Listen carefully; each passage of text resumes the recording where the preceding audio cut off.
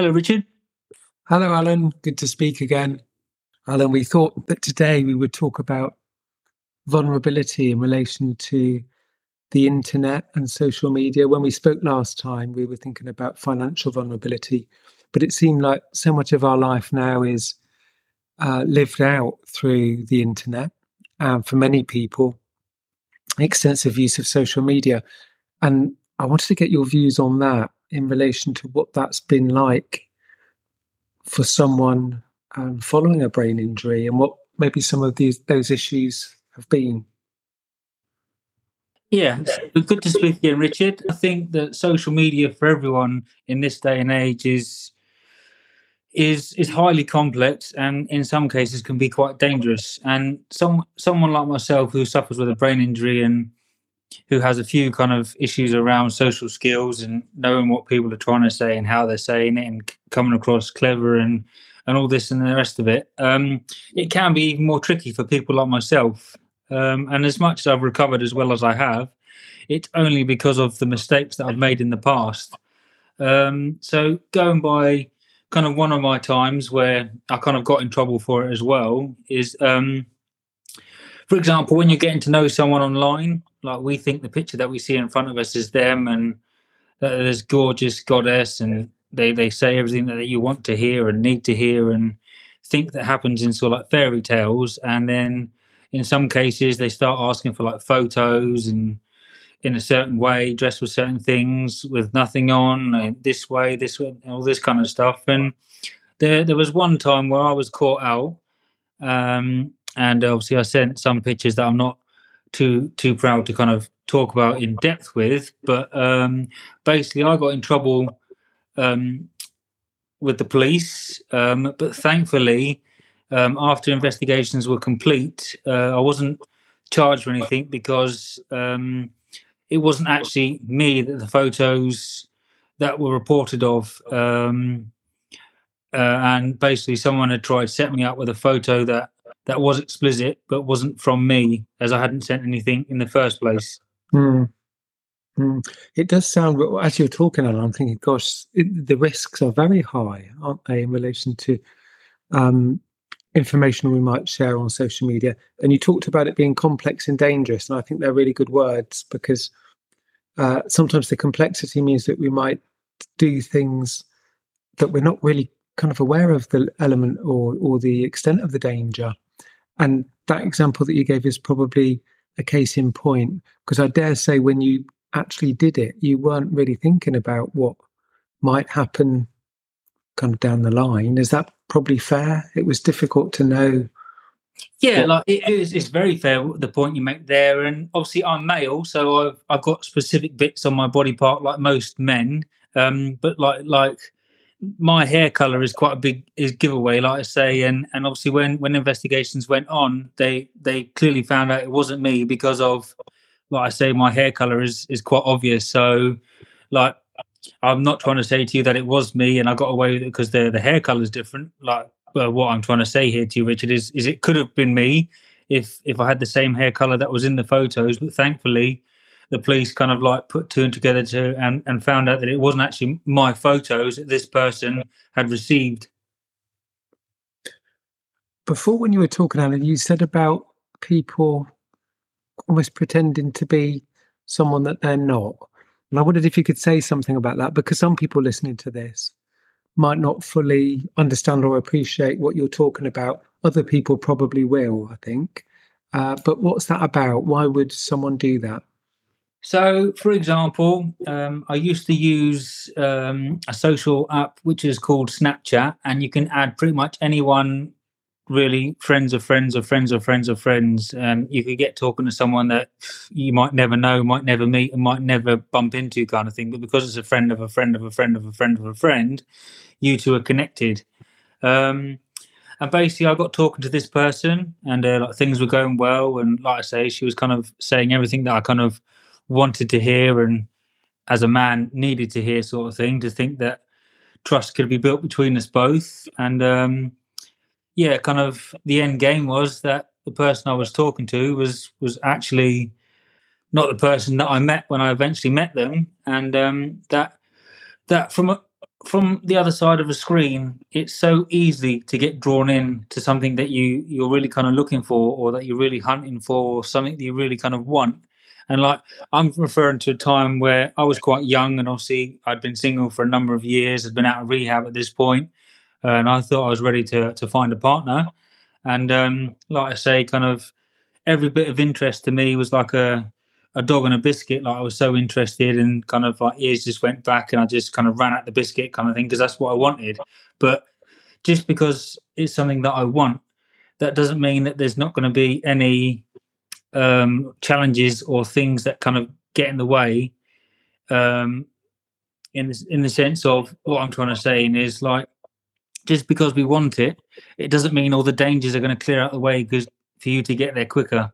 Like, because you want something so bad, the the potential of mistakes will probably be higher. Yeah, it's almost as if our vulnerability is greater, isn't it?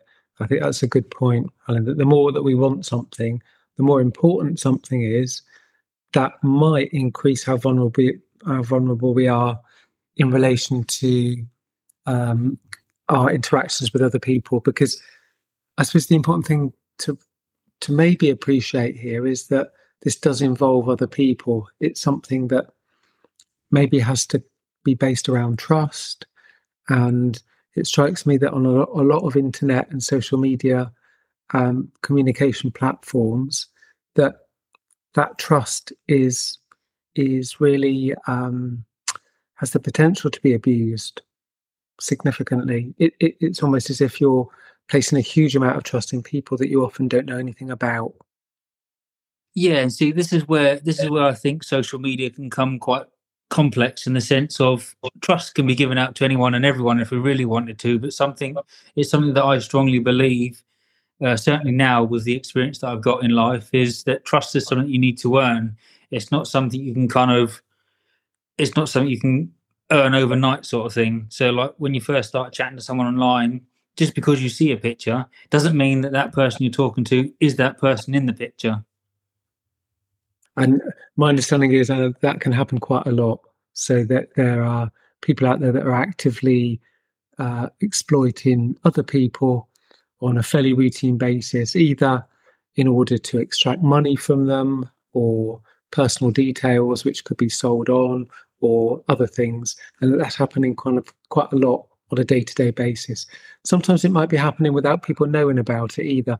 And you mentioned about the photo that had been taken and used for another purpose. Yeah, and like I say, I was completely in the innocent, of course, and the reason why I got caught up in the matter is because someone had kind of reported that it was me when I didn't know this person who had reported it against me. Like, I couldn't even tell if they lived in the area I do, let alone the same country. But obviously, the police need to investigate every crime reported. Like, it's sort of like new news sort of thing. Indeed.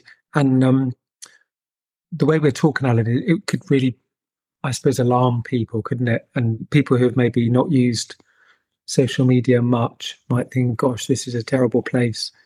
And I'm thinking about maybe trying to balance that out and think about what the benefits are, because you obviously use it for a reason.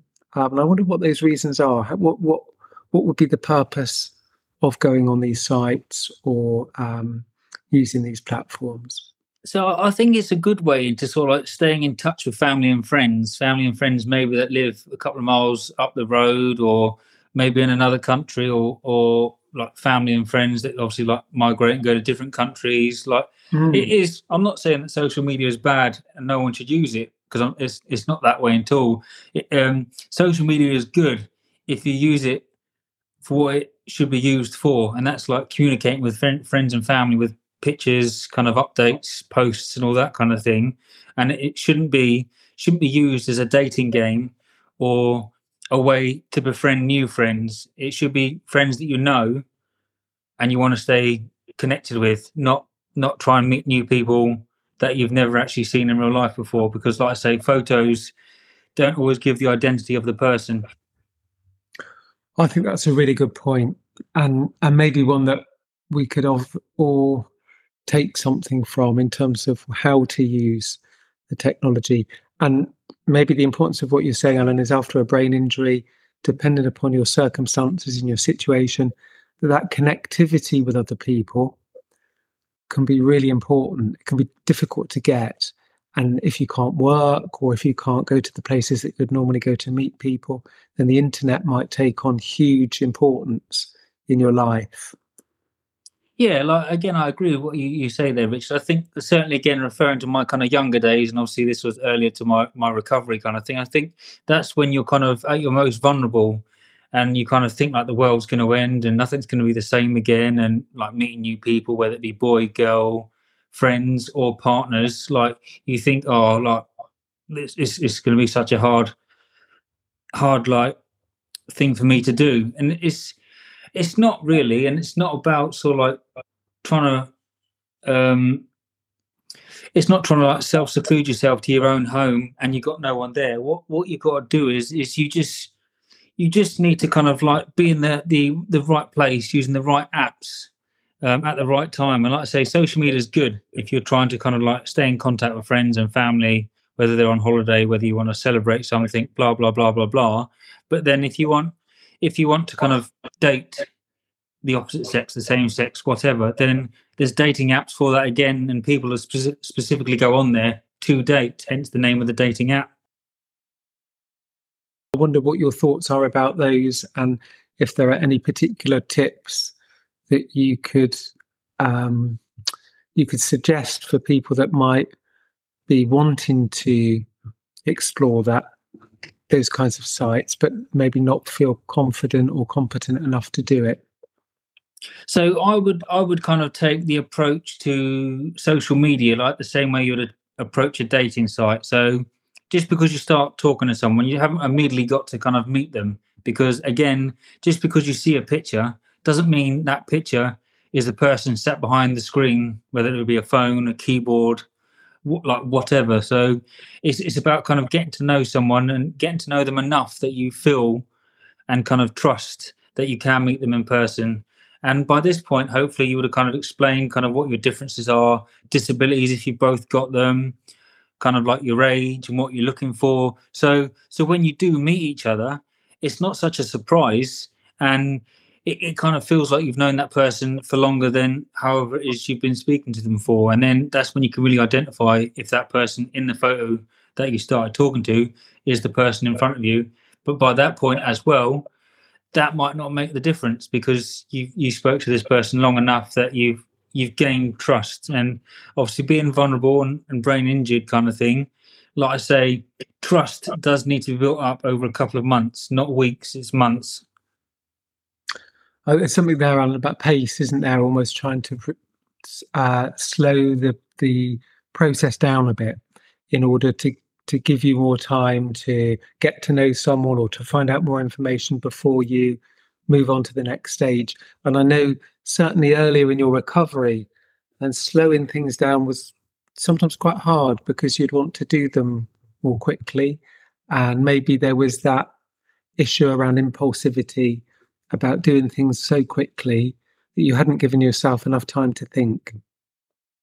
Yeah, see, obviously in my younger days and my kind of early recovering stages, and like I say, kind of wanting and sort of like needing that partner, like you say, I think the impulsivity was kind of a bit more there, in the sense of I think it all needed to happen before kind of yesterday, when like you're saying, if you're going to try and find something, and we're all kind of looking for love's not built over a week or a month. It can be built over a couple of years in some people's cases, but two people kind of talking together and who understand each other, like, time isn't a question, it'll happen when it's ready. If two people kind of magnetic to each other, then clearly it's meant to be kind of thing. But I think for a strong relationship, it should be built through time.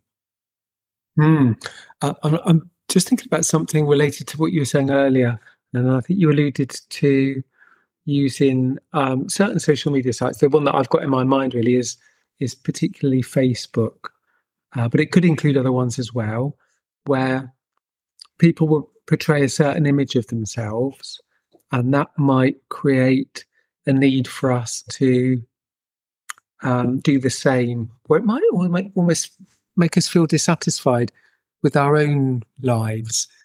And I think there's increasing evidence that some of that can undermine our mental health. So it can make us feel either inferior or deficient or inadequate.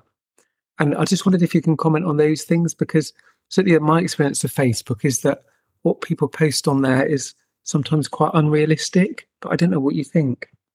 Yeah. So again, because of the experience that I've gained through obviously my experience of after the car accident and blah blah blah, that everyone is kind of obsessed with kind of social media nowadays, and everyone thinks they need to be on it and look their best and be tanned and this, that, and the rest of it, and everyone kind of like wants to be this particular idol that we all look the same and we all do the same and blah blah blah blah blah. But again, using social media in the right way, and try not to use it as, oh, I need to look like this person, I need to look like that person, I need to be as good as this person, because we're all individuals. We've all got our own advantages and disadvantages, and we've all got our own qualities and negatives, kind of thing. But try not kind of like use it as a competition site, because it's not like that. Like, use it to kind of express kind of how much fun you're having and the people you're meeting, and if you're out on the beach in Brighton maybe, or on the beach in London, or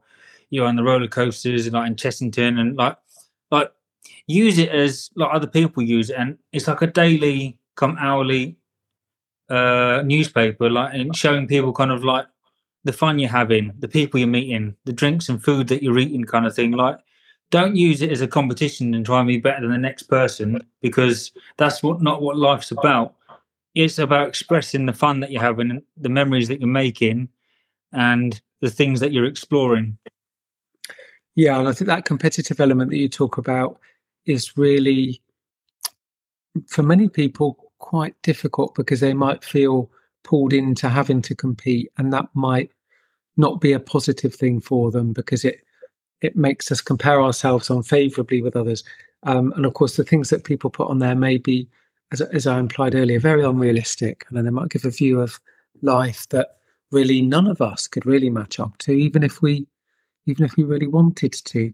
And one of the things that reminds me of, which I'd really like to get your views about, is body image, because what I see when I go on Facebook quite a lot is people posting pictures of themselves in certain contexts, in certain ways, that makes people want to see them in a certain light.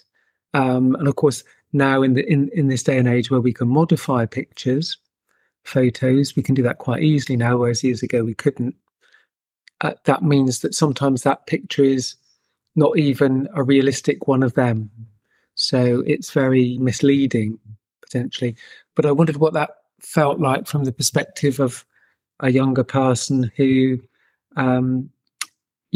sees friends or people on there who might post pictures of themselves. Yeah, so again, you've got to not use kind of like social media is like a comparing website. Like, oh, well, I kind of want his figure, I want her figure, I want hair that color, I want to look like this, I want to be like that, blah blah blah. Like, in my younger days, obviously, as a result of the car accident, I felt for quite a long time in my recovery and in myself that kind of one side was bigger than the other, and one side wasn't as muscular as the other, and this, that, and the rest of it. But that's all just my perception on myself. Like, when I ask other people, whether it be family or friends, they said, "Oh, like, there's nothing wrong with you. You're very symmetrical. No, that arm and that shoulder and that pec and this, that, and the rest of it isn't bigger than that one. It's all just kind of in your head." And it did take me quite a long time to kind of understand and realize sometimes what I see isn't what everyone else sees, and that's how I want people to kind of use Facebook. Because just because you see someone in that light, that person that you're looking at might not feel that good or that attractive or that happy in life. It's all just a front in a way. Like, again, we don't know who's behind the screen, and we don't know what actual mood that person's in. Like, just because they're smiling in a photo doesn't mean that they're not depressed or suffering inside. But going by a friend that I know, we got talking, and I said to him once that you're only as good as the person you want to feel like, in the sense of we can all sort of like train and go and see suntan beds and this, that, and the rest of it to kind of better ourselves. But the only person that needs to feel good is yourself, and you need to do everything that you can to make you feel better about yourself. You don't need to compete with other people. Yeah, they're wise words. And I think it's maybe sometimes we have to think about the advice we'd give other people and try and take it ourselves, haven't we? I think as psychologists, we're often not very good at that. We can tell people that they should be doing things, and we may not even do those things ourselves. So I think that's a really good point. And it got me to thinking there about the that kind of thing about detoxes. So, and whether or not you've ever had like a social media detox where you've just not gone on it. Because I know when I speak to some people, they'll talk about that's their way of almost having a little bit of a break from those pressures or those things. But what you think about that? So again, in my younger days, I used to find it very hard to kind of get rid of people, because obviously being a nosy person like anyone in the normal world, and I want to see what everyone's doing and what they're up to, I found it quite difficult to kind of let go. But I've found in like recent years, and when I'm feeling in a good place, that there's some people that I don't need in life because I feel that they bring me down because of what I see them doing. Like, not because they're any better than me or they stand a better way in life than me or anything like that, but just because I used to watch them kind of too much.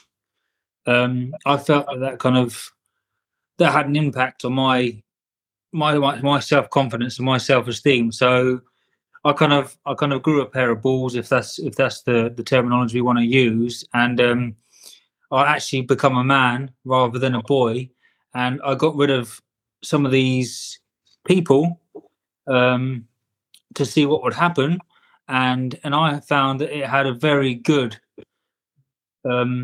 summary. So at the end of it, I was feeling better about myself. I wasn't comparing myself, like I just recently explained in the recording that we just done here, that life's not about comparing yourself, it's about making yourself happy. And to get rid of some of these things that cause negativity helped me become more positive in life. So like basically on my social media quite a lot, you'll see me write posts and hashtag many kind of groups and that in, and it says, I don't train to be better than the next person. I train to make myself better than who I was yesterday. That's I like that. It's a very measured view of thinking about why you would want to make yourself better and improve, isn't it? That self-improvement now is very much part of our culture. There's hundreds and hundreds of books about it, and of course that's carried over to the internet now. So if you go onto the internet, there's lots of things being sold that are aimed at trying to help people either improve their physical health or their mental health or both. And those things, some of those things are really valuable, but I think it's about taking from it what helps you, isn't it, and what makes you feel better, and what kind of adds to the value of your life, rather than making you feel dissatisfied or feeding insecurities.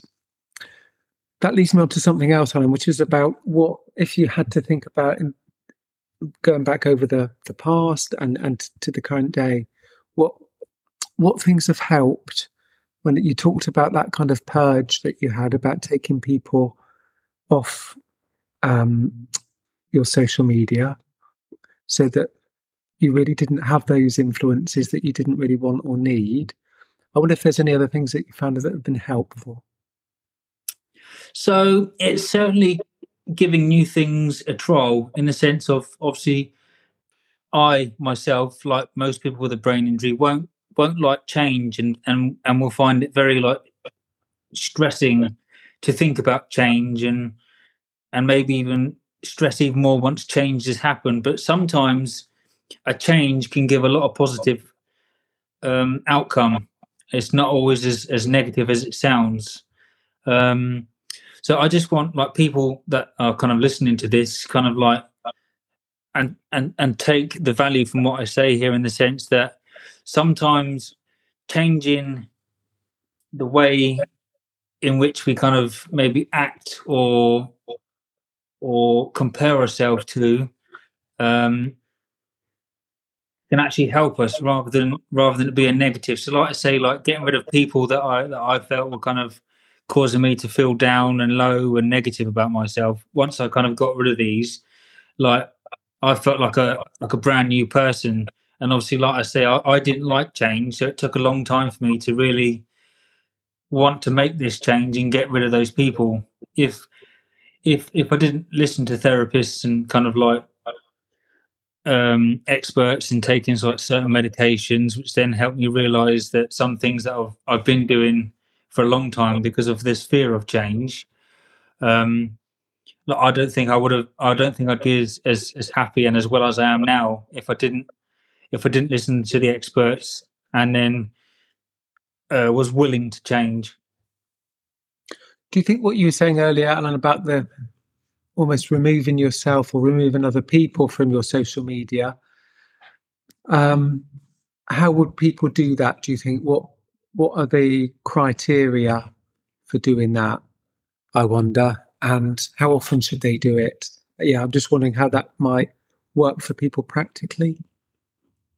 Well, I don't think there's really a black and white sort of like instruction book that you have to do it like weekly, daily, hourly, monthly, yearly, anything like that. I think it all depends on, I would put it down to self mood, to be fair. And if you're noticing sort of like a certain trend or someone maybe that you're supporting or anything like that, that when they go on a social media, whether it be Instagram, TikTok, Facebook, Twitter, whatever like that, and when they come off, they seem that they change a little bit in their personality and their characteristics, and maybe they're feeling that bit lower or they're not quite themselves or anything like that, then like my kind of like sense of that would be they're seeing something online that maybe they're not feeling that they're either doing themselves or quite able to do themselves or not able to look like or anything of that we look on social media. Like we all kind of like get a bit of a thrill looking through social media, like I say, because it's like a constant news report of everyone else but ourselves. But if you're finding that your mood dramatically changes after scrolling through any of these social medias, like I say, that you're feeling you're like different and your positivity becomes more negative, then I would say there's a few things that you're looking through that's affecting your mood. So to help change and better that, you need to remove whatever it is you're using to compare yourself to. Yeah, I was thinking you used that word thrill, and I thought it was quite interesting because I think there's quite a bit of evidence now around the the physiological changes that take place when people go on these sites, and they're sort of very similar to the things that might happen when we engage in certain activities like sexual activity or gambling. So the thrill, I think thrill is a really good word, and some of those things that get released into our bloodstream that really kind of make us feel a little bit of a high. And then when we stop doing it, we want to go back and do a little bit more. And I think some of the social media platforms have been accused of exploiting that and using it in ways that really aren't that kind of helpful for people in terms of their psychological well-being. So that thrill can be turned against people almost, whereas what you're describing is actually getting some of those benefits but feeling in control. And I think that distinction is really important because a bit like gambling and other kinds of addictions, if we don't feel in control, then that can become really probably quite dangerous. Talked at the very beginning about things related to social media and internet use as being dangerous, and I think that's a good example. Yeah, so I use the term kind of thrill kind of like quite openly and quite broadly, in the sense I could have used a list of kind of words, but that was just kind of on the tip of my tongue and with what I was describing kind of thing. But I think I think when we kind of get these thrills or these sort of like adrenaline rushes, or like I say, there's a list of terms that I could have used, but when we kind of get this little excitement that kind of like runs through our veins and in our brain and blah, blah, blah, as we're scrolling through, like you say, as we're gambling, as we're doing whatever kind of thing, that's given us that kind of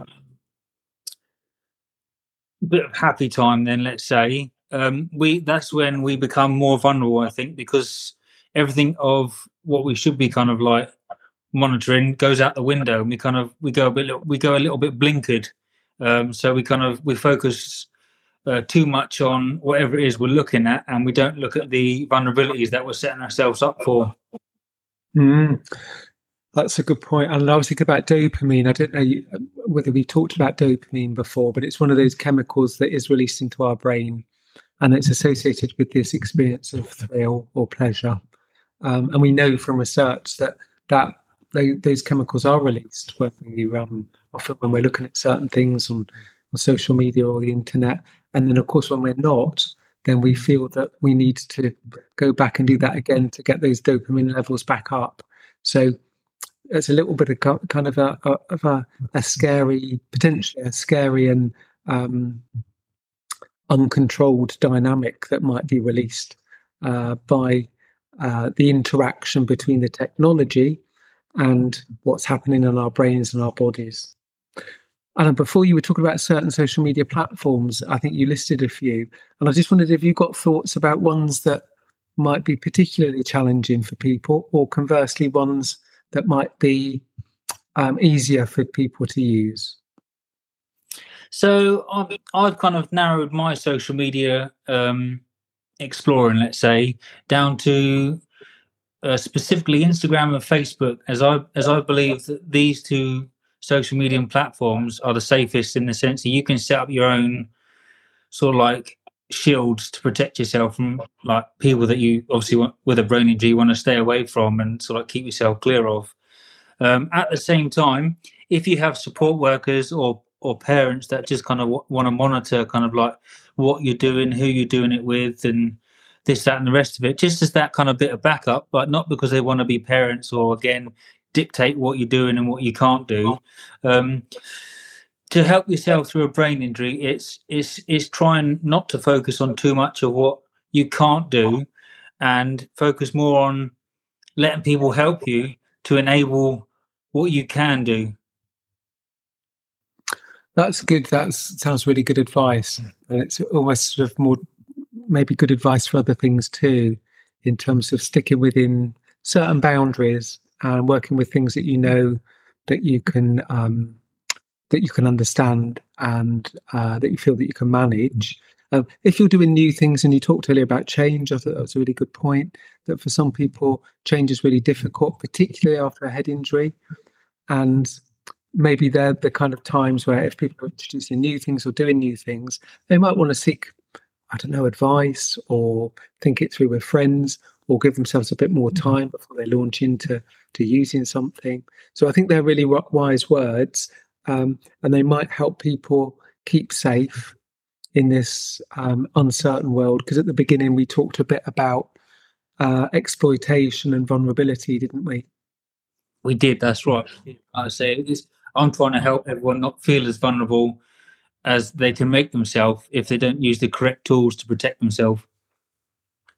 Yeah, I think that's been a really helpful discussion, Alan. I think there are other organisations and services out there, and I know we've thought before about maybe contacting one of those to participate in one of these discussions and blogs, because that might help other people too, in terms of signposting certain more specialist advice, information and support that people might be able to use, particularly if they do run into problems, but also by way of education, trying to learn to prevent problems from happening in the first place. Thanks ever so much, Alan. As ever, it's been a really useful discussion. I feel I always learn a lot when I have these conversations with you about your experience of using these kinds of things and different aspects of living after a brain injury. So thanks ever so much, and we'll talk again soon. Thank you for your time, Richard, and look forward to speaking to you next time. Thanks, Alan. Bye-bye. Bye-bye.